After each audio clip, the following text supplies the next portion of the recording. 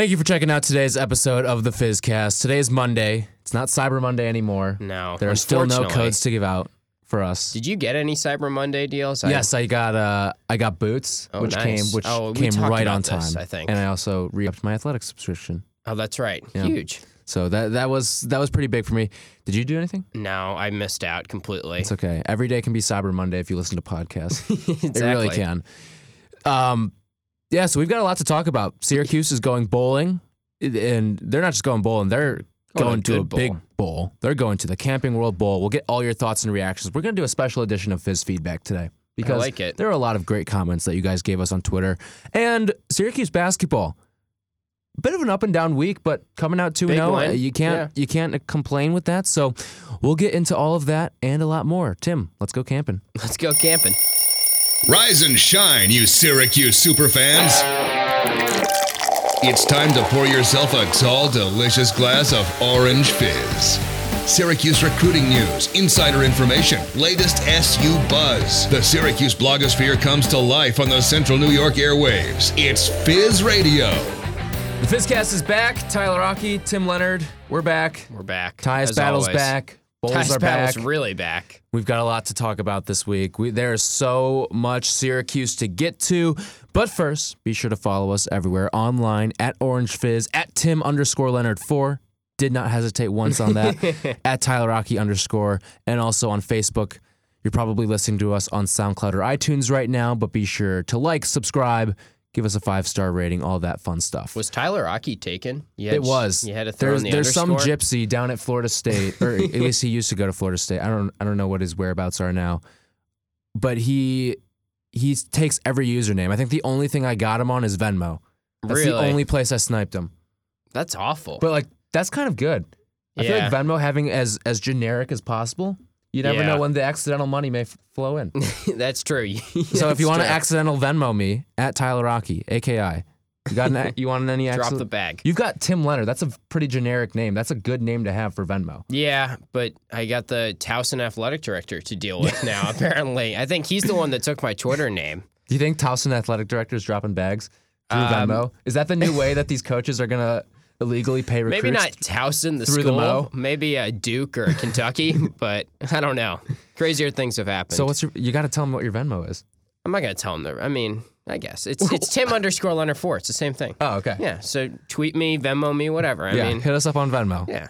Don't worry about the social media stuff. I guess there's no bad to come from telling people my Venmo, unless people want to send me like 1 cent Venmos with like you suck or podcast sucked. Did you watch what game was it? It was a New England, Minnesota football game yesterday. Yeah, of course. And Erin Andrews is doing her sideline hit out of the break, and you just can audibly hear some dude yell, "Joe Buck sucks!" I didn't see that. It was pretty funny. Belichick ripping into Thielen, though. Yeah, that was enjoyable. The one white receiver he just couldn't get. Right. Anyway, let's get back to... Did you see, we'll get to Syracuse eventually, but the West Virginia, or the Oklahoma-Texas game, the guy who made, was it what's the guy's name? The Oklahoma receiver that made the catch? Anyway, he's a white receiver. He made a one-handed catch to, like, sure up the game, win the game, and someone tweeted, like, with that catch, Cal Cartoda, or I can't remember his name, so I'm just going to botch it, but he said... with that catch, so-and-so has now guaranteed himself a draft pick with the New England Patriots. He's the Mal candidate of college football. Essentially. So skyrocketed. Exactly. Let's get to Syracuse football because they had themselves a dandy of a Sunday, pretty much heading into, I'd say about, you weren't 100% positive they were going to be in the Camping World Bowl until probably about 2 o'clock. Yeah. When McMurphy comes out with the tweet and says... Hearing that may not matter regardless of who the Big 12 opponent is, the Camping World Bowl is going to take Syracuse. And that's when you started to think, all right, he's not going to throw that out with empty also reasoning. Just the Camping World Bowl Twitter was like a maze. What was that? They were tweeting all week. I was having none of that. Just to stir up controversy and try and get some clicks, some traction. But, yeah, I mean, I was thinking Pinstripe Bowl. It's kind of weird that Miami's in the Pinstripe Bowl. Yeah. It just doesn't really make much... It doesn't make much sense, but what were they, 7-5 this year? I mean, no, like, they deserve to be in that tier of a bowl. I just would have thought that, like, Pittsburgh would be in pinstripe and Miami would go to Sun Bowl maybe. Well, here's my thought process behind Miami going to the Pinstripe Bowl. New York City, massive market. True. Miami is probably the biggest football brand in the ACC. I mean, Virginia Tech. It's them or Florida State, I would guess. Clemson.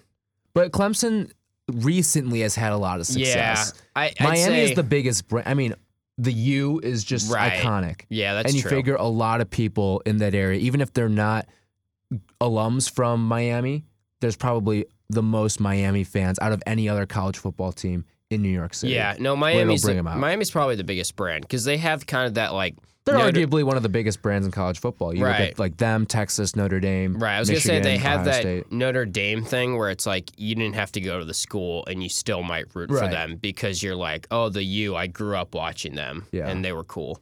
Yeah, turnover chain. Right, they got a lot going for them, Yeah. except for a 7-5 season. Yeah. So Syracuse in the Camping World Bowl, you weren't really sure of it until later on in the afternoon. They get the nod. They get West Virginia. I know that's got a lot of people excited. Did you watch Eric Dungey's little post press conference? I mean, he pretty much ended the Big East. Like the Big East died yesterday. The What'd Big he East, say? if I it didn't wasn't see that already part. dead, it died yesterday. So they're talking about, he's like, someone asked him about the rivalry aspect of this game. He's like, yeah, like I didn't really realize they were rivals, that being Syracuse and West Virginia. And I just me being from the West Coast, like I didn't really recognize that. And then I got here and I kind of got a feel that they used to hate each other and they used to play in the same conference. What conference were we in? And then he like has to get affirmation from someone who's like, was it the Big East? And then Are you kidding? You know what? We're just gonna play it right now. Oh my gosh! I think it's going to be a cool opportunity. Obviously, I was not aware of the tradition here in the rivalries. I mean, I'm from West Coast, but now I've been here for 4 years. I wasn't a part of the conference of Big East or something. Yeah, exactly. So, but now the ACC. So I mean, it's going to be a cool experience. I think it's going to be a lot cooler for the guys who grew up with the Syracuse football and the fans that went through that rivalry. And he said that? Yeah. So Eric Dungey ended the Big East yesterday. Wow, that's tough. That's really tough. I can't believe he had to get confirmation on that. I can't believe I missed that. Yeah. Who killed the Big East, Syracuse or Eric Dungey? How about the Big East AD? What's his or her name? I'm sure it is Connor a woman Federico now. could tell us. It is a woman right The now. one I can't remember. I don't know. We have to rewatch that 30 for 30. Yeah. Whatever. I think Eric Dungey needs to watch that 30 for 30 Yeah, back. seriously. Because there is football components of that. Yeah. It's sad. Now the Big East just has literally no football teams. And Creighton just blew it against Gonzaga this week. Yeah, they did. They botched pretty hard. So the Big East is dead. Thank you, Eric Dungey, for ending that. Now you play a West Virginia team, and let's just start with the importance of the Camping World Bowl. This would have been an absolute train wreck if Syracuse was going back to the pinstripe. A lot of angry people. And, I mean, beggars can't really be choosers because you're looking at a team that people weren't exactly sure if they'd get to a bowl at the beginning of the season. I guess the positive is with the pinstripe, like maybe some fans could have gone to the game and it'd been a little more financially accessible. But, I mean, 9-win season, no team has ever won 9 games and gone to the pinstripe bowl. 9 would have been more. the most wins for a pinstripe team. That kind of tells you how good of a season Syracuse had, that they're elevating above the Tier 1 bowls into the kind of the same level as the New Year's Six. Right. If they lost to BC, send them back to Yankee Stadium and send them back to the Pinstripe Bowl. But they didn't. They won 9 games. They didn't just win. They destroyed them. Right. They crushed them on the road. So now that's just, I think that was very important for this team. Morale-wise, exposure-wise, it kind of shows. Now, I mean, now you're playing in a battle of top 20 teams. You're playing a top 15 team in West Virginia. And I mean, this offense goes, and that's what you're going to hear. There. Yeah, seriously. So it's funny when you look at our tweet announcing the Camping World Bowl. Pretty much every reply says, "Hope you take the over. Take the over. Over is free." So I think that means we have to take the under. Public fade. Classic public fade. Yeah, no. I mean, they're going to set the over at a ridiculously high number. I'm going to guess. Let's see. Both of these teams are averaging at least 40 points per game. It'll be in the 80s, maybe 90s. I wouldn't go 90s. 90s is a lot. really high. I take that back. I would guess. I don't think they're going to set in the 80s. I guess like 76. Right. I would say somewhere around there. And look, a lot of it has to do with Will Grier play, the quarterback for West Virginia, who's obviously a well-known Heisman candidate. He's got some NFL draft value, and a lot of these guys are sitting out now. They asked him last week, and he was kind of non-committal on the whole thing and said, I have no thoughts. And, in his defense, he basically was saying that because he said, all I was thinking about was we'd be playing in the Big 12 championship game this weekend. So I really haven't had time to entertain the thought of what happens in our next game, which is now a bowl game. So I hope he plays. I mean, it just would make the whole thing more fun. And also, if Syracuse wins and he doesn't play, I just don't want to hear it from any West Virginia people saying, like, put an asterisk on that one. Like, it's just way more fun if you get two of the best quarterbacks in the country dueling. Right. It's going to be a shootout for sure. And to me, if Will Grier doesn't play, I don't blame him because he does have value. Yeah. And we're seeing all these players now. It's starting to become a theme where they're sitting out. I think Ed Oliver from Houston, he's supposed to be like a top 4 pick. He's already announced he's not going to play in the bowl game. And I just don't blame him because you've got too much value. You're playing such a dangerous sport. You're putting upwards of $5 to $10 million on the line on your first contract. So is there a way to fix that? Like, can we, because... Yeah, you want to know how you do it? You get rid of the bowl system. We've talked about this at large. Though? The alternative is you expand the playoff to 16 teams. You've got a whole month to kind of play this whole thing out. You work it just like the NFL playoffs. I don't understand why that's not the ploy from the get-go. It's not like college football is that big in terms of quantity of teams. There's only about 130 teams in college football. And you can even play... that sounds like a lot, but at the same time, look at college basketball. They're wrestling with over 350 teams and 64 get in. So what is that? That's about 1/7 of it, the country getting in. And I don't know, maybe you extend it to 32 teams in this college. That's a lot. 32 is a lot, but yeah, there's maybe 24, and you hand out some and buys. You could even have, like, Alabama 1 seed would probably play, maybe West Virginia would be the 16 for all we know, and then it would be at Alabama. They'd get home field, so you don't have to worry about, like, getting those venues at a specific date. Like, that's what the NFL playoffs does. But at the same time, it's not like there's a lack of venues. You've got all these bowl games scheduled every day. That it doesn't really matter. I guess it still doesn't completely get rid of the problem, though. I mean, and Ed Oliver... It doesn't, but you're playing for something. Yeah. Like, you don't see players sit out of March Madness. Right. Because of their draft stock. If anything, it helps improve their draft stock. Granted, basketball is not nearly the same type of risk, but... I mean, you still see guys like Spencer Dinwiddie, I remember, in the NCAA tournament, I believe it was. Maybe it was right before, when he was playing for Colorado, and he tears his ACL, and I don't think he may have gone undrafted, or it was definitely a late second-round pick, and it's back on top. Now he's a quality NBA player. Right. You just kind of, you lose your value a little bit. Yeah, I mean, it's just tough because, like, we've talked about this at length.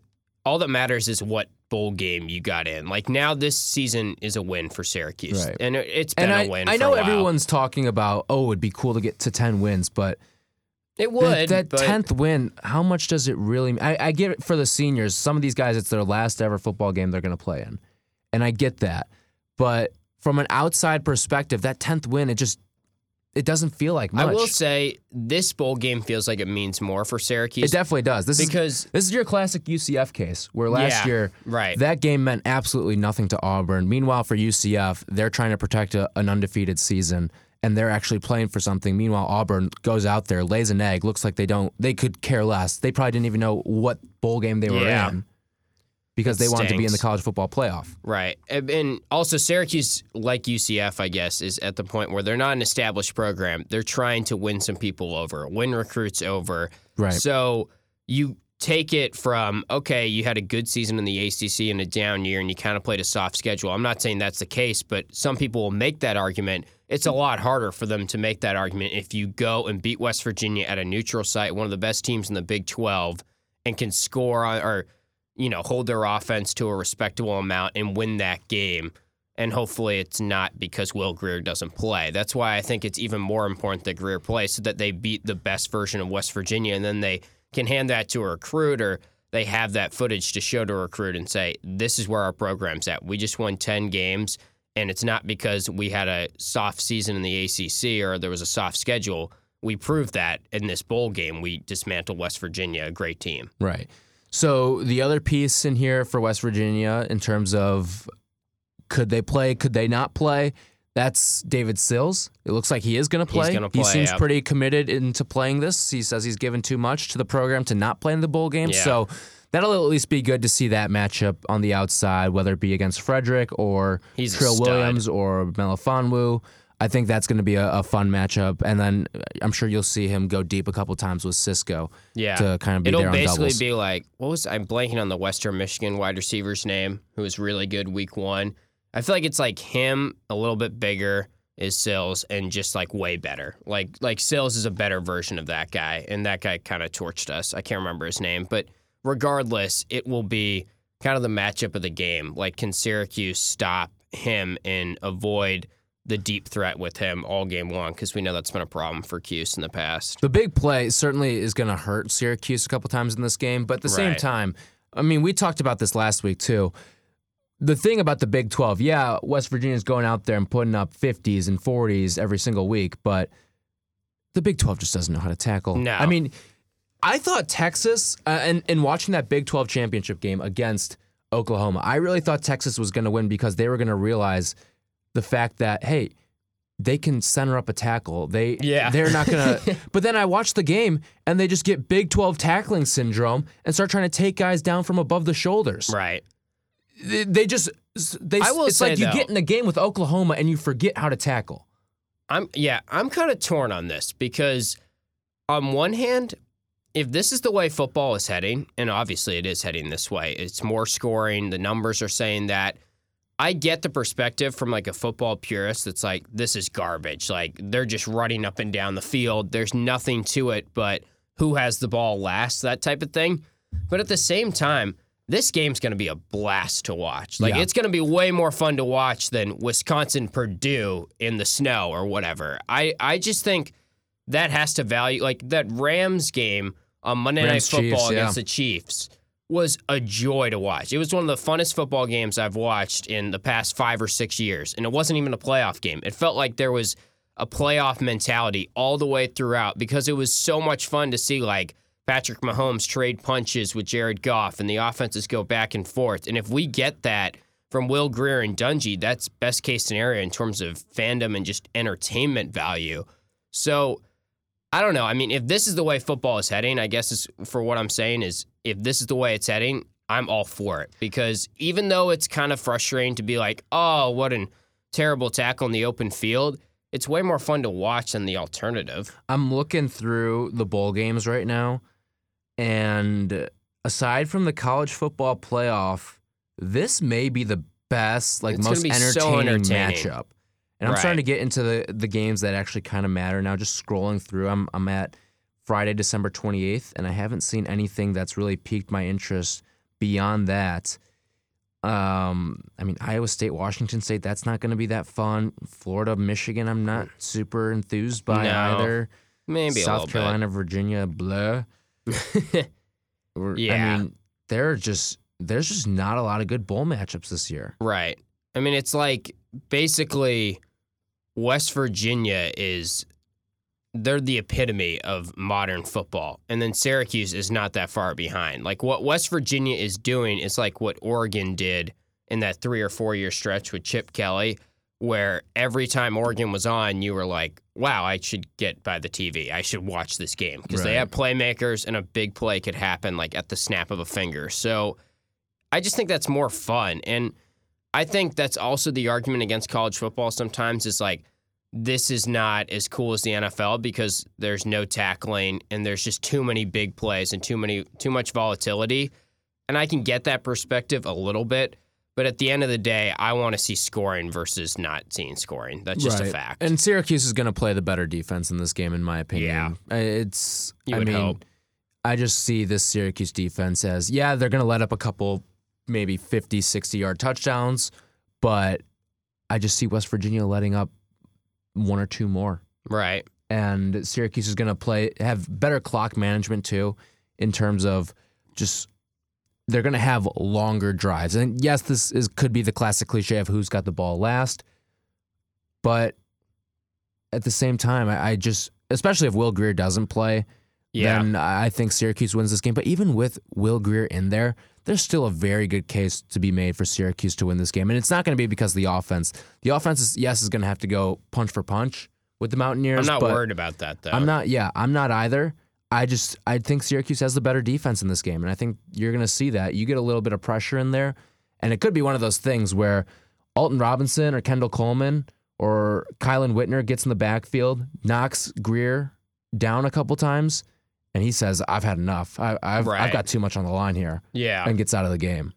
Yeah, which, I mean, that's a possibility. One of the perks and one of the advantages and one of the reasons Dino Babers runs that type of offense is with the exact purpose of the goal is to get these guys tired out in the secondary so that they start making sloppy tackles. Well, Right. West Virginia is already a sloppy tackling team. So when you factor in that they're going to be run up and down the field and tired and going to be out there a lot, especially if West Virginia's offense is countering too in a quick fashion. But we'll see. I mean, I think West Virginia's going to be favored in the game, and if they have Will Grier, they'll definitely be favored. If they don't have like Will a touchdown, Grier, right? Yeah, maybe 5.5. Maybe like 5, yeah, I don't know. I mean, it's tough to say for sure, but I think Will Grier makes them like a touchdown favorite. If they don't have him, it'll be right around a pick 'em. I mean, they have this backup quarterback's a Miami transfer. He's no slouch. It's just not Will Grier. He's not a Heisman candidate, Right. and it takes him down a notch. So before we move on to basketball here, 9-3. Let's just sit back and kind of soak it in. This was a team that was projected to finish last in the Atlantic. They were projected to be one of the worst teams in the entire conference, and God, 9-3. they got the number 2 bowl game for ACC teams. I mean, what was the highest prediction on our crystal ball fizz predictions for the year? It may have been me at 7-5. Wow. But I remember watching that Western Michigan game. I was there working for You were at that WAER. Let's just get this out of the way right now. Right. We both work at WAER, and so we do play-by-play for some of the games here for Syracuse. We got to get on that Boston College basketball game. Yes, we because do. we need to see to get the on 3 that. Amigos, Right. Because we found our 3rd Amigo. We did. And We his had name to is replace it's something Sims. It's like Wyatt Sims, I think is his name. Wyatt something, yeah. Yeah, But it's definitely he's Wyatt. the 3rd Amigo. He's good. And BC Providence this week. I'm jacked up for that Tuesday night. so I'm at that Western Michigan game, and right after that opening touchdown to Custis, I turned to Noah Eagle, who was calling the game with me. Some of you may know him. And I just say, this team's winning 8 games.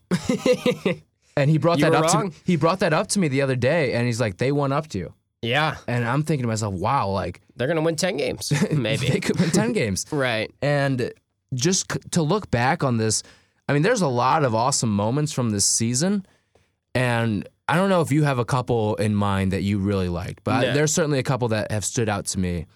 I don't know. You can go ahead and start. I mean, well, just going off that real quick, I was at the UConn game, kind of similar type of thing, and even though it was UConn and they're the worst defense in the country, I remember thinking that's when it clicked with me, we may just mess around and be really good this year. Right. They actually might be a serious ACC contender because their offense was just humming that day. But I think in terms of favorite moments, UNC as a grinded out type of game was pretty euphoric at the end just because even though it was a really bad performance in a lot of regards and Dungey had to get yanked and it was UNC and it never should have been that close from a Syracuse side of things, it was still that was the season. If they lost that game, we're maybe not even talking about a bowl game right now. So that might be the single most defining moment of the season.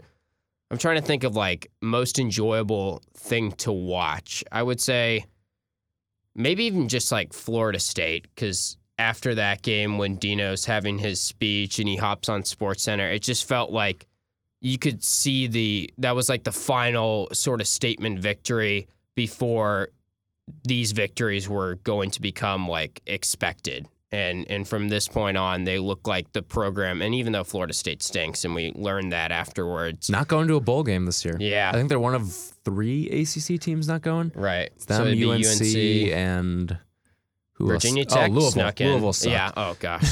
That was – how can we forget? And all 3 – well, I think Willie Taggart will keep his job. But Mac Brown is going to go to UNC. Louisville will try and get some coach to replace the remnants of Bobby Petrino. But – yeah, I mean, not Jeff Brom.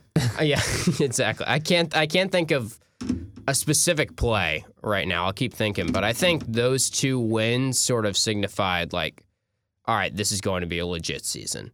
Yeah, I like that. UNC was fun. I remember third quarter of UNC just looking at Jonathan Hoppe and being like, just give me the basketball season. Right. Everyone was thinking that. Yeah. It was basketball season then. It really was.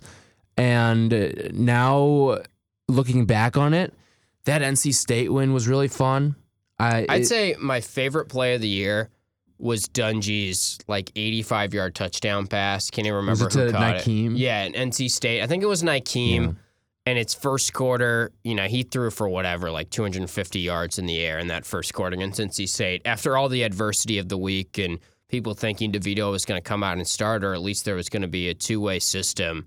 Right. He just came out and threw probably the best pass of his Syracuse career in terms of just skill. It was right on the money, 40 yards in stride to Nykeem, and he took it the rest of the way.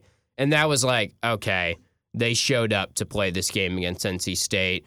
It was a primetime game and so forth. They were trying to clinch bowl eligibility, and obviously all the Dungy stuff was up in the air. So that was probably the coolest play. That was also for me, for Eric Dungy, I think that, and maybe this is a recency bias, but I think that's the most fun I've had watching Eric Dungy play football. Yeah. Because there was so much, you weren't sure if he was playing. BC was up there too. BC, yeah, the last BC game was certainly up there.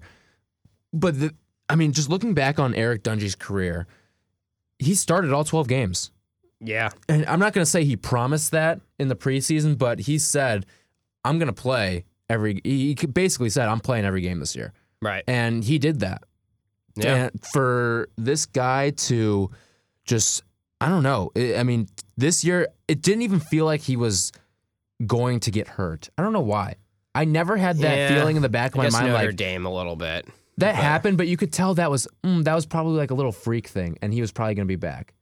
Because he's reaching for the back, and it kind of happened non-contact too, but it wasn't a bad non-contact injury. It was an after the play, he looked fine, and then all of a sudden he just hits the deck. Right. And then we get the Notre Dame guy clapping disrespectfully. But no, I think a little bit in that Notre Dame play was oh, here we go again. It's that point of the season. But it still was a weird year in the sense that he was still doing all the normal stuff, and he wasn't really battling injuries. Right. I guess he came out of Florida State briefly, but that was another, what was it, a turf beat in his eye? They said it was. They said talk about a freak thing. Yeah. All of his injuries have kind of been freak type of accidents. Yeah. Not a lot of them have actually happened. For just a clean year, and he basically got that. Right. He's going to play in the 13th game, and he's going to play in all 13 games this season. Yeah. That's... barring some travesty in practice. Right. Which, knock on wood, but, Eric Dungy is going to play in all 13 games this year. And to me, that shows, A, the Warrior mentality, and B, that this guy just, this is a classic case of Syracuse wins this bowl game because Eric Dungy just cares more. Yeah. He's going to care more than a lot of those West Virginia players. Absolutely. And the entire senior class, too. Looking up and down this roster, I don't know if this is an absolute fact, but I would guess of guys who are going to be on the active roster. So that doesn't include Tristan Jackson, doesn't include Abdul Adams. Coda Martin's probably the only one that's played in a bowl game. Yeah, that's it.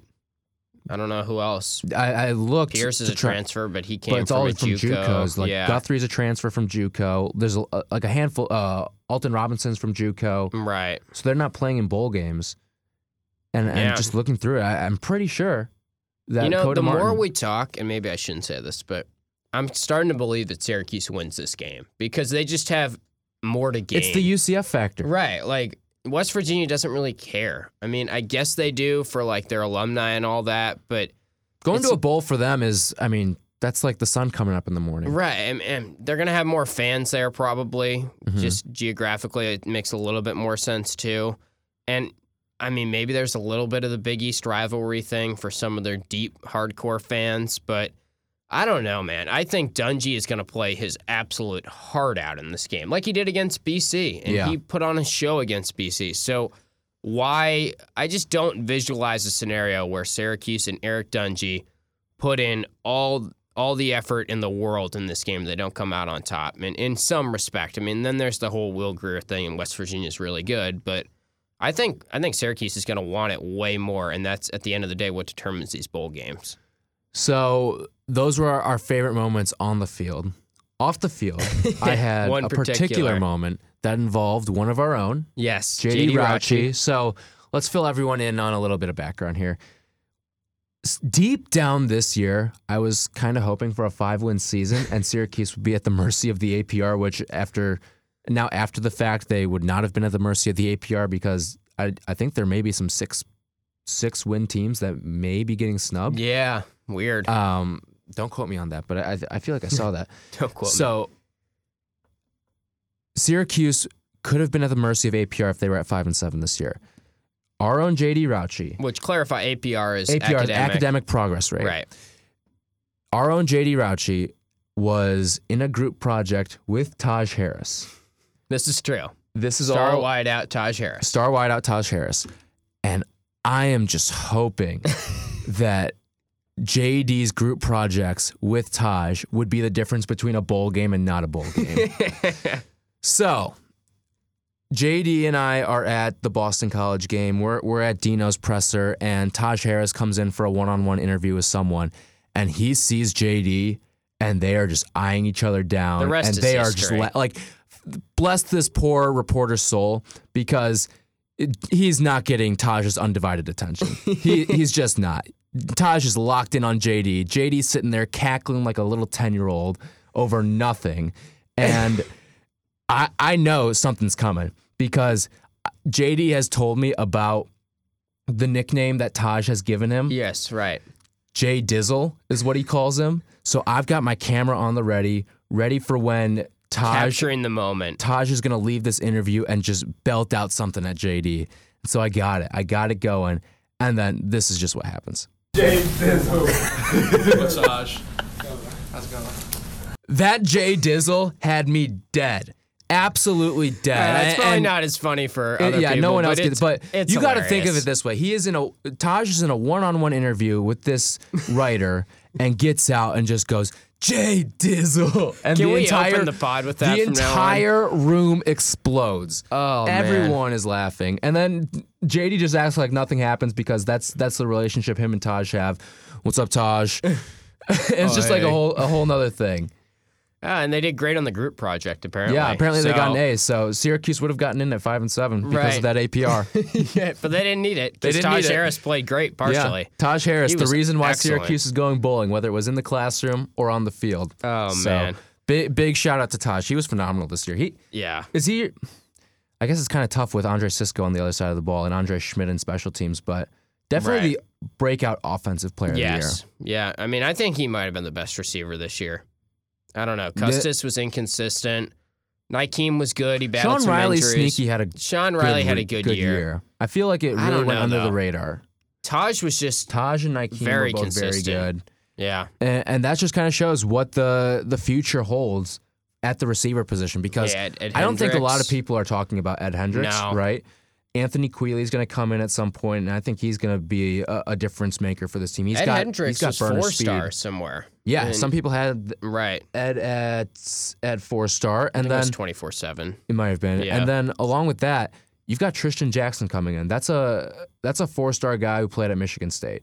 That's good. And then Those you help your program. You couple that with Abdul Adams. You're Man, looking next at year is going to be pretty really dangerous fun. team. Really fun. And there's even guys who have been in previous Dino Babers classes that we really haven't gotten a look at yet. I'm pretty excited Right. to see what Nadarius Fagan brings. yeah. How about like Kadir White? I Yeah. mean, you add him. By the way, Nadarius Fagan, pretty sure a big reader of the Fizz. Maybe even listens to the Fizzcast Wow. too. Huge. Because Hopefully he's listening right now. he likes a lot of our tweets. Yeah. He does. So that's why I'm optimistic. He's a big reader, big follower of the Fizz. So shout out to Darius Fagan. If you're listening, let us know. Big things coming from him, I think. I mean, this kid had an offer from Bama. Right. He People turned forget. down Bama. I think he had a Miami offer in there too. Yeah, and, I mean, we've talked at length about the recruits they got in the past week, and even Isaac, number 76 overall in the Adisa country. Isaac, yeah. Right, Adisa Number one Isaac. player in New York. Yeah, that helps your program. He's put Syracuse in his top 4. What is it? Texas A&M, A&M, Miami, Penn State. Okay, so I mean, just to be in the conversation with those teams, and I think they have a legitimate case to win that guy. He's from New York, and based on what Syracuse has been producing on the field, why not? And they get those linebackers a couple weeks ago. Now you kind of shore up the area of your defense that struggled this season, and everyone from the secondary is coming back. Cisco. They're not just coming back; they are freshmen, And they're going to get better and better. Iffy, I mean, the list goes on and on. Frederick, even Scoop's coming back. The whole team is basically coming back on the secondary side of things. You got a lot of the offensive line coming back. No reason to believe they don't repeat this performance from this year in the coming years, really, and especially next year with DeVito kind of running the show. It's going to be a fun year next year. All right. Should we move to basketball? Let's get into some hoops. There was a lot to take away from this week. You get the big 10-point win against Ohio State, the number 16 team in the country, the number 1 team in the country by some. Although they dropped to number 2 They did. right before the game, People which wasn't forget, fun. But still, we can say they beat the number 1 team in the country. Yeah, we're gonna hold that. So Syracuse and Gonzaga, the only teams to take down the number 1 team in the country this year. So congrats to the Zags, congrats to the Orange, and I mean we almost had to say congrats to the Blue Jays too after this week. Yeah, but I think there was more good to take away than bad, and here's why. That Ohio State win on the road, that's one. Looking back, I think we should start calling these ESPN Tournament Challenge games, because when you're playing your ESPN Tournament Challenge, I like that. And you see the big wins and the bad losses that it shows when you're doing the breakdown. Quality wins is what they call it. And bad losses. This is going to go under the quality win. Right. Or it's a notable outcome. So it'll be like at Ohio State, then it'll be Duke win-win, or you know how they do like the WWL. Win? Yeah. I love that because sometimes they play 3 times. Yeah. Last year for Penn State and Ohio State, it was LLL. Yeah. So that was their only bad loss, really. I think that this is one of your ESPN Tournament Challenge games that's going to show up later on in the year, because I think Ohio State is good, and they're going to play in the Big Ten. They're going to have a chance for a lot more quality wins. They just rolled over Minnesota after. The Big Syracuse. Ten is looking really good this year. Yeah, they are. They've got a bunch of ranked teams. You look at, Michigan has been the hottest team in the country this year. No doubt in my mind. They're dominating everyone. That they put on an absolute expose of the ACC when they went out and stomped North Carolina. And Villanova. Nova. They're not just beating teams; they're destroying teams. They crushed Purdue too this past week. They look unstoppable right now. Yeah, they look really good. I'd like to see them play a team like Ohio State. Going back to last year, they've won like 24 of 25 or something. Like, didn't they ran through the Big Ten tournament? Right. Last year they went into the NCAA tournament on like a 10-game winning streak, I want to say. So they were a hot team. John Beilein is a fantastic head coach. Yeah. Finally getting the credit he deserves. And you got to chalk it up to coaching with him, because he doesn't always get these big 5-star recruits. Right. And that's why, I'm a Bulls fan. Fred Hoiberg got the can today. He did. I saw that. I don't think John Beilein is necessarily going to be brought up as a candidate, but I wouldn't mind John Beilein, because I think he's a good coach. He's not just a good college coach. He's one of those guys who could translate at the next level. But if you're him, what's your motive to go to the next level? They're probably isn't great. one. Their only loss is national title game in like the past 25 games. I'll tell you roughly. this, John Beilein, you should be more excited about, because of John Beilein, you should be more excited about Michigan basketball than Michigan football. Because Michigan football every single year is a letdown. Yeah, they need to and get rid Michigan of Harbaugh. Basketball every single year has been overachieving. Right. You're either winning the Big Ten or you're going to national championships. Is Michigan a basketball school? Makes you think. Probably it really not, does. But they're heading that way, maybe. Yeah. They look good. They look very, very good. And they're going to have a lot of Big Ten teams that look good, though. Yeah. Yeah, exactly. I mean, the fact that they went 7-7, I mean, 7 wins from the Big Ten, 7 wins from the ACC in that challenge says a lot. It says a lot about the Big Ten because Yeah. there were some absolute gimmies that the Big Ten pulled out. Like Right. you look at Rutgers and Miami. Rutgers goes down to Coral Gables and pulls out that win. Penn State, even, I know they were at home, but to beat Virginia Tech, who's looked great this It's year. a good Tech team. Yeah. I mean, it's not to say that the ACC didn't have impressive wins. Right. Syracuse was an impressive win on the road against Ohio State. I thought NC State played great against Wisconsin on the road. They should have won that game. You can also argue Pitt should have beat Iowa Right. That was a good on the road. performance. And then Louisville defends its home court against a top 10 Michigan State Right. team. How about Louisville? They're really They may hot. be a lot better than we think. Shout They out beat, Chris Mack. They beat, was it Seton Hall the other day? Yeah, I think they've got another As a big game. road They play underdog? Indiana this week. Yes, So they do. I'm very curious to see that because Indiana's been so-so. I mean, They that got was the clap from Duke. right, which I guess everyone has been doing. Romeo's look great. Their top recruit, Romeo Langford. People might remember he played against Darius Baisley in a game. Got outperformed last by year. Darius Baisley, too. Yeah, sad stuff. But anyway, yeah, I mean Louisville's look great. That's probably the biggest overachiever so far. I think Clemson and Miami have looked rough in the ACC side They've of looked things. brutal. Yeah, It's been especially tough. Miami. They lost again the other night to who was it? It wasn't Penn. I think they played Penn this week, but it was some team that they shouldn't have lost to at home Interesting. again. Yeah. But yeah, no, we've just completely gone through the ACC and Big Ten right there without Right. really talking about Syracuse. But so for me, though, the reason why this Ohio State game was so big, one of your stars was kind of down for the count. I mean, O'Shea Brissett got into that early foul trouble, and he comes back in the second half, doesn't record a single foul. He starts out, I want to say he started out 3 for 3 to start that second half, and he Yeah. gets that run going, and the Made a defense big just three. locked down Ohio State. I mean, they were going scoreless stretches of 5 or 6 minutes. Right. It was a classic second half blitz, Yeah. as we like to say. I mean, college basketball is full of them. Syracuse got the second half blitz. Yeah, the Chargers gave one to the Steelers last night, Right. but it was the 2-3 zone in all its powers, sort of clicking, and Ohio State just didn't know what to do. That's a team that doesn't play against a lot of zone. They mentioned they played against one lousy non-conference team that played zone that year on the broadcast, but I don't care. It's nothing like the 2-3 zone that Syracuse brings to the table. So, I mean, the big takeaway for me from this week is Tyus Battle, and that he is back. Like, who's back of the week? Tyus Battle. Right. Because Frank Howard's back, and he's playing his natural position. And the criticism was probably bad from anyone in the first place to really doubt that he was going to return to his former self and his sophomore self, I guess you could say. But he's even been better than what we saw from his sophomore self in these past 2 games. He's been lights out from 3 and shooting the jumper like I haven't seen him over a 2-game stretch really at any point at Syracuse. So his numbers, I'm going to read them off for you. Ever since Frank Howard returned, This is going to be high. these are 3 games. Yep. He's averaging 23.3 points per game. And by the way, this is credit to Jason Murray from Syracuse.com. He tweeted these out. Okay. 23.3 points per game. Good. About 65% shooting from the field. Wow. And almost 75% shooting from 3-point. No way. 75 from 3? Almost 75. I think it's about 73 right now.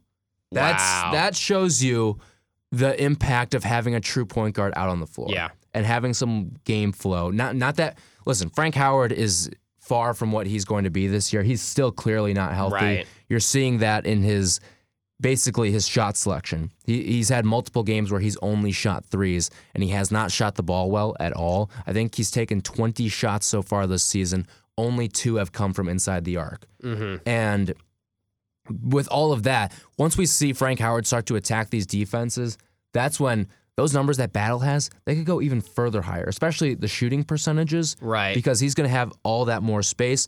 And if not, guess what? That means his defender is going to be locked up on him, and Frank Howard's got an easy coast to the basket for a layup. Frank Howard's not healthy yet. No. And but, that's been very apparent in the early going. right. His contribution is still being felt. I think where Syracuse is at right now, just the gravity of that win for a November game was absurd. I mean, it felt like a must-win game, which is bizarre. I know it probably wasn't because we've seen them dig out of non-conference holes that we thought there was no business digging out of in the past, but when they lose 3 non-conference games, 5 of the last 6 years they've done that, they did not make the NCAA tournament. So that would have been their 3rd non-conference game. We wouldn't even have been in December yet. And it also would have been like the only 3 games they really could have lost to that point in the season. Now they're at a point where the committee can look at Syracuse and say, oh, remember, they didn't have Frank Howard at MSG. And they can they have like a second life now to prove that was not us. That was Frank Howard-less Syracuse. Right. Let's prove. And that's important because that's actually a factor. Yes. Now they weigh that stuff a lot more than I think people think now. And But does the net? I don't know. There's no metric for no Frank Howard. Yeah, maybe they're. If anything, Frank Howard coming down. back has probably hurt them because his shooting numbers have been god awful. I can't. So they actually have field goal percentage in the It's net a part ranking. of the net efficiency. It's the So dumb. offensive efficiency dumb. and defensive efficiency. It's just value whether you win the games or not. I mean, Right. it's not that hard. But It really isn't. I think if Why do we make this hard on ourselves, Right. Tim? And Why? we're not doing it. They're doing it. But yeah, if Syracuse wins this week over Northeastern and Georgetown, they'll be very close to back in the top 25. They'll probably be back. I Yeah. mean, we're recording this on a Monday before the polls are out, but I would guess they're probably back in today after beating. You think so? After beating Ohio State, because they were receiving votes. Okay. So I'm going to guess that they're back lost. Yeah. I mean, maybe. I mean, honestly, the losses- Big Ten ACC Challenge probably did enough to knock some teams out. Right. I But don't not- have the exact numbers in front of me, but I'm sure a handful of teams are out. Yeah. I'm trying to think who would have actually fallen out of the rankings, though. Virginia Tech's not going to fall out. Purdue will probably fall out of the rankings. They lost to Florida State and lost to Michigan. Right, and they got Michigan absolutely State's not tossed going by to fall Michigan. out. Yeah. and they absolutely botched against. Right. So I would Against say Florida if they State. do their job this week and pick up 2 non-conference wins at home, Northeastern, not that bad of a team. They beat Alabama. They probably will be without their best player, so that helps Syracuse, but they're going to have to play a little bit better than they did at Cornell. We can talk about that Cornell game a little bit, but assuming they take care of business this week, they'll definitely be in the top 25, I Ooh, think. looking at some of the teams here, so Oregon lost to Texas Oh, Southern. right. They'll That fall hasn't out. been taken into Clemson, account yet. see ya. Clemson probably out.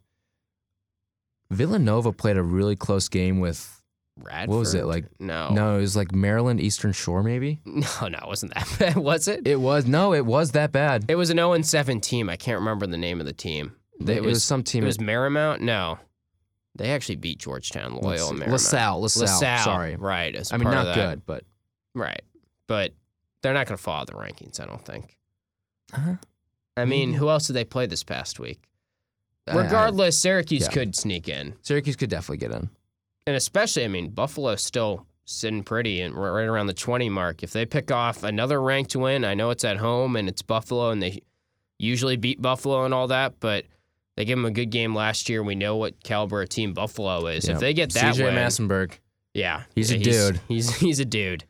They're looking at, like, if they run the table in the non-con, they're back to above where their preseason rating was now, I think. If they lose 2 games, but it's like also they run the table in like 7 or 8 or whatever the number is after MSG and they're undefeated with Frank Howard, then they're a top 15 team. And UConn's looked all right, too. Yeah. They played a close game with Arizona. Yep. So UConn on a neutral floor without Frank Howard, probably not a terrible loss anymore. Right. I think Florida State plays UConn this week. Some ACC That sounds team. right, yeah. Yeah. All right, so we've talked about the past. Or let's talk a little bit about that Cornell game because I think that's certainly one that had a lot of Syracuse fans up in arms because it wasn't the cleanest of games, but at the same time, you beat Cornell, you held them off, and this was a team that had a legit scorer that can play at the next level. Yeah. Matt Morgan was unconscious from 3, 6 of 10. He was unconscious, but why does this keep happening? Like, every year in the Dome, someone from one of these small schools, like, goes off. I mean, I don't know. And it felt like the St. Bonaventure game from last year all over again. Yeah. Because this team just got hot at the right time, and they came out with the second half blitz. They did. They had the blitz in their favor, but Syracuse did just enough to hold them off. Right. I mean, they made some adjustments. I would say Tyus Battle is the talking point in terms of the Syracuse things. We've already touched on him and how good. That was one of the best games I've seen Battle play, start to finish. And I know it was Cornell and all that, but he's had bigger games at bigger moments, don't get me wrong, but just in terms of 40 minutes, he put on an exhibition in that game. Efficiency, too. Yeah, I'm just kind of sick of like a Matt Morgan type of player. I mean, that's Cornell's team. Like, shut him down, you stop Cornell, essentially. But at the same time, he was hitting ridiculous shots. He was hitting some ridiculous shots, but in a sense like that, I mean, no one else on Cornell was going to beat you. That's what I'm saying. So do you let Matt Morgan get his? I mean, because he's not going to put up 50 points against you. I mean, we're also kind of splitting hairs here because Syracuse let up, 55 points against Cornell? Right. And we're talking about a defensive meltdown. It wasn't a defensive meltdown, but it was definitely a frustrating game. You should be more frustrated with the offense than I think the defense, because 55 points, I don't care who you're playing. It just feels that's like good defense. If someone gets hot from beyond the arc, in the dome, wherever, against the 2-3 zone, and they're a legit scorer like a Matt Morgan, Syracuse needs to do a better job of like, all right, our priority now is to stretch out the zone, especially when that guy has the ball, and just get him off his spots. Like, make him shoot a heat check and then make him cool down from that point on. Because it keeps happening. Yeah. I'm not worried. Right. I think fans should not be worried about that loss. Yes, if you play like that against Georgetown on Saturday, you're probably going to lose. But also, I think we always are saying, like, why can't Syracuse just be that program that just rolls over teams like this? But the style of basketball they play, it's just a lot tougher for them to blow out teams. That's just kind of what I've come to. I mean, even like a Virginia just doesn't blow out teams that much. Yeah, I was going to bring up Virginia in that sense. I mean, they do get some blowouts, but because they'll play like a Morgan State or something. But I mean, I'm looking at their schedule right now. They beat Dayton by 7. Right. They beat MTSU by 22. And then they're playing teams that are worse than the teams that Syracuse plays. Yeah, exactly. Wisconsin and Maryland were both single-figure games. Probably should have beaten Maryland by double digits, to be honest, but... That was still a pretty good win on the road, though, for them. Maryland looks pretty good. Maryland's solid. So, I'm not worried about Cornell. I don't think you're worried about Cornell. O'Shea Brissett had a great game, too. Yeah. He's looking a lot more efficient as well. That's going to be important moving forward. It's all about consistency with those guys. Yeah, and they're getting to it right great, now. too. So let's look ahead. Northeastern, that's coming up tomorrow on Tuesday. Some of you may be listening to this on Tuesday, so it may be today for you. But I'm not worried about Northeastern. I don't think you're worried about Northeastern. They're a better team than Cornell. I mean, they are. That's a fact. They actually are in a more legit conference and all that, and maybe sneaky could be a tournament team if they get hot at the right time. But I do think their best player is hurt and is not going to play, which helps out Syracuse a lot. I still think SU's going to need to play better than they did against Cornell in order for this to be like an 8-point win or anything of that nature, or else it's going to get tight again. So I'm more focused on this Georgetown game on Saturday, Right. not to look ahead, but I mean, this game. Let's look ahead. Talk about a game against a more important conference. I mean, Georgetown isn't that great of a team this year. They've shown struggled. strides, They've shown but... some semblance of competency. They're definitely better than they were last year. Yeah. But, I mean, this is a... Do they call the Big East the Power 5 in basketball? I mean, this is... If they don't, Power 5 if game. they don't, we will. Because I love the Big East, so I'm going to call it a Power 5 game so, if not. Georgetown, so far this season, 6-1. They're not really winning convincingly, but they have not played a schedule either. I mean, they always do that too. Right. I mean, that's a lot of teams do this too. So right now, their most impressive win, I would say, is against Illinois on the road in the Gavitt Games. And I mean, their only losses to LMU, Loyola Marymount. That was a weird one. They've been sneaky a good team. Loyola Marymount, I'm pretty sure, is still undefeated also. So they could definitely get in. Are they in the WAC? I don't even know. Big West. They might be in the top 25 soon. Yeah, they're knocking on the door, but Loyola Marymount, sneaky might be, or they're in the same conference as Gonzaga. Oh, that's right. Yeah. So St. Mary's. Yeah, St. Mary's. So it's not like they don't challenge themselves, but just kind of looking at this Georgetown team, it's going to be a lot of the same faces you saw last year. You've got Jesse Govan. Trey Morning's getting a lot of minutes now. Mm-hmm. That's Alonzo's son. Pretty good. In case you didn't know, you got Patrick Ewing going out and getting all his buddies' sons on his team. And Tyus Battle's best friend, Jagan Mosley. They're best friends? Well, I don't know if they're best friends, but I always hold on to this because Tyus Battle once posted something on Instagram. Oh, that's right. A couple years ago when he was a freshman, I believe. Syracuse fans were up in arms about this, and weren't they? He's like, "Oh, go follow my bro Jagan Mosley. He plays for Georgetown," and it was just it was a mess. He had to take it down and just got absolutely roasted for everything. I mean, I feel like you're bearing the lead here with who's on the Georgetown team. I mean, just go ahead and address the elephant in the room in terms of the player we're all excited to see come to the Dome. It's Mac McClung. Yes. Mac McClung. If you don't know who he is, just Google, take 5 minutes, pause the podcast, and pull up YouTube. Don't forget to come back to us, but pull up YouTube and Google I'm looking through Mac these stats McClung right highlights. now. I don't see Mac McClung on here anywhere. Really? Well, he's playing. So Yeah. that's just a botch from ESPN. Yeah, I mean, He'll be at the game. I mean, but yeah, Mac McClung, his dunks are fun. He's going to have a couple breakaways off of a Frank Howard turnover or something like that, and he's actually kind of good too. Like, He's I didn't sneaky want to kinda good, believe yeah. that. I wanted him to just be like sort of like Seventh Woods essentially, and just have like a really cool highlight reel, and then sort of not be as good of a basketball player as people want him to be. I don't know why. That's kind of a hater take anyway. But the thing about Mac McClung too is people say he's cousins with Riff Raff.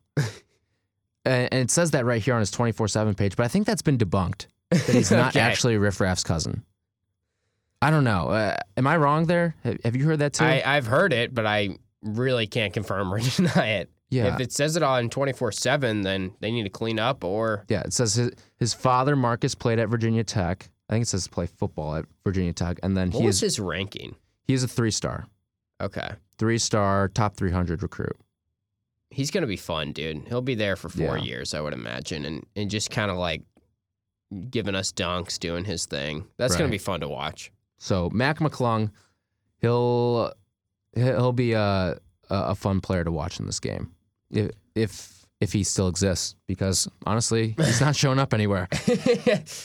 He's on the team. He's on the We team. know that. We know that for a fact. I saw him play Yeah. against Illinois. So Mac McClung, Jesse Govan, and Tyus Battle's best friend Jagan Mosley, all going to be a part of this game. Trey Morning too. Left him out for Right. a brief second there.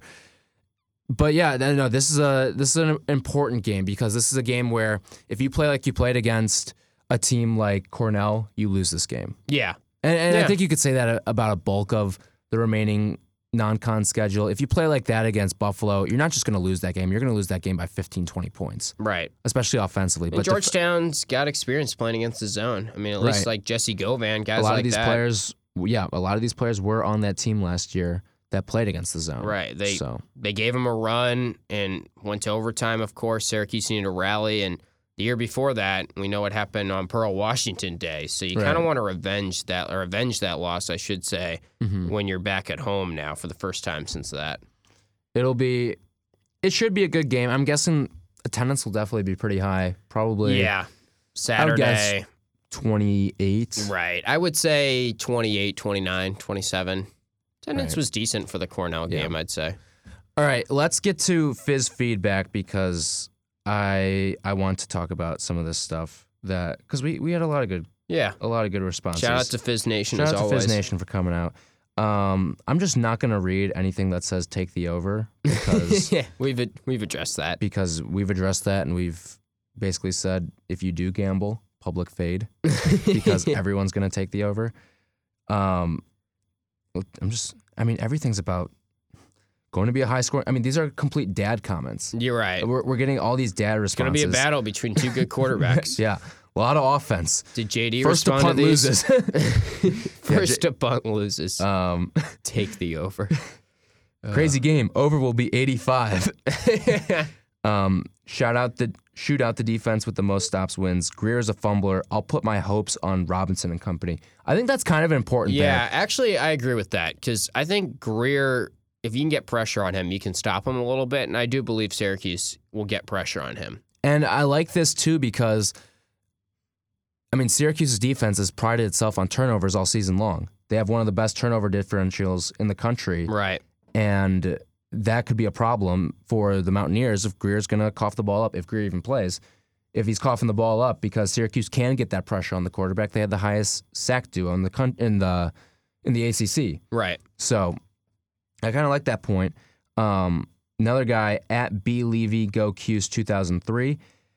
Congratulations, Orange. Great place to recruit some Southern boys. I think that's kind of big, though. Like, it sounds like a joke. Again. You go down to Florida. That's a place that they've been fending off Miami down in Florida. Right. I think that's kind of important, too. Maybe Dino will go early, take a trip to IMG, and just scout it out, see who's next to pick from IMG. This one comes from @Funk2001. If WVU cares, they win by 35. Oh. I don't agree with that. And then he got a response from @TheBJ Wetmore. He says, LOL, won't even score 35. This ain't the Big 12. I agree with that. Yeah, this really is do. not going to be a blowout one way or the other, I don't think. I think it's going to be a close game if Greer plays, if Greer doesn't play, regardless of what happens. I mean, I think Syracuse and West Virginia are pretty evenly matched. They're two good offenses, and I think Syracuse has a little bit better of a defense, but West Virginia might have a little bit better of an offense. So I guess that's where we draw the line or what the difference is going to be. Right. It'll be a good game, and I'm excited for that. I'm excited for everything that these Orange fans have been waiting for a long time now, because 2013, it may not seem like that long ago, but that's 5 years. Yeah. And for a college football team to not get to a bowl in 5 years, I mean, that's talk about setting back a program. That's exactly what that is. I would say a lot of ACC teams would trade spots with Syracuse as a program right now. Would Florida State? Maybe? Probably not. Probably not, because you've got the Seminole brand. But I think the fact that you even had to entertain it. Right. I mean, I think a Duke, a Georgia Tech, even a Virginia, they had a good year, but I still think... aside from Clemson, Miami... BC probably would trade spots with Syracuse. UNC definitely. Pitt probably wouldn't. Louisville, oh my God, yeah. Louisville may trade spots with an FCS team. Yeah, any team. Yeah, they can't even hire a coach right now. That's pathetic. All right. That Boy Legendary time. Let's do it. That Boy Legendary. I'll let you go first. All right, my That Boy Legendary. For those that don't know, shout out to Kylan Whitner. He coined the term of this segment. New segment we're starting, just shout out one guy of the week that is legendary. Yeah, they did have a legendary week. Mine's Charles Oakley, who attended the Syracuse game against Cornell. People probably saw this floating around the Twitter sphere and so forth. He was like front row at the Syracuse game. NBA legend, Charles Oakley. Why was he there? I mean, people asked him. I still don't really get it. He's friends with Derek Coleman. He's friends with a lot of Cuse guys, and Jim Boeheim's a legend. Drew Carter actually didn't interview with him. But he was like, he still didn't really, like, I get it. Like, Syracuse is a cool spot to go see a game. Maybe I'm undervaluing that, but it's kind of out of the way. Like, you don't just like. I think he was also in town for some charity thing. Okay. Which all right. I guess makes more sense. That makes more sense. Regardless, talk about someone that I just did not expect to see at the Syracuse game. I guess he's New York guy. Yeah, somewhat. Legendary Nick. It feels like he has a lot of connections to the team. Maybe. I mean, maybe he's just like somewhat of a fan. He was just like praising Jim Boeheim and how he just wanted to see like him in action because he's a legend. So, shout out Jim Boeheim in the process, I guess. But That Boy Legendary, Charles Oakley, didn't expect him to show up. Kind of love him for showing up. He was taking photos with everyone. Apparently he was really nice. I mean, Drew Carter got an interview with him and it was easy enough. So shout out to him. That Boy Legendary. My That Boy Legendary of the week is going. I gave you one before the show, and I'm going to change it. Oh, wow. I'm going to give it to Jimmy Boeheim. Not for his performance on the floor, although he did play pretty well. Yeah. 9 points. I think he had a good amount of rebounds, too. 6 rebounds, 6 rebounds. But more because he finessed his way into not having to come home to take a Christmas card picture. Because that game now, like... That's a good one. That picture at the end, that's going on the Boeheim family Christmas card.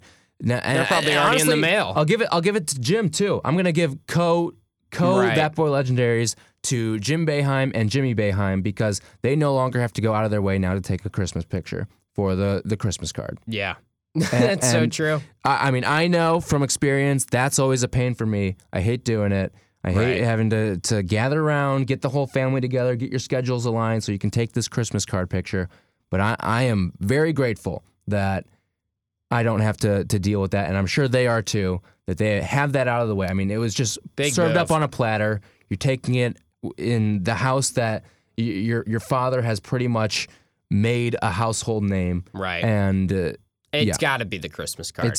I'm sure Jimmy, free. Buddy, and even Jim, there's going to be a moment this week where they're looking at their photo or that photo and they're like, light bulb clicks and they're like, oh my God, it's the Christmas card. This is great. We avoided it. Yeah. So, you know Julie had that planned out for a long time. Yeah, she probably. She knew. That boy legendary. All right. Anything else we have to get to?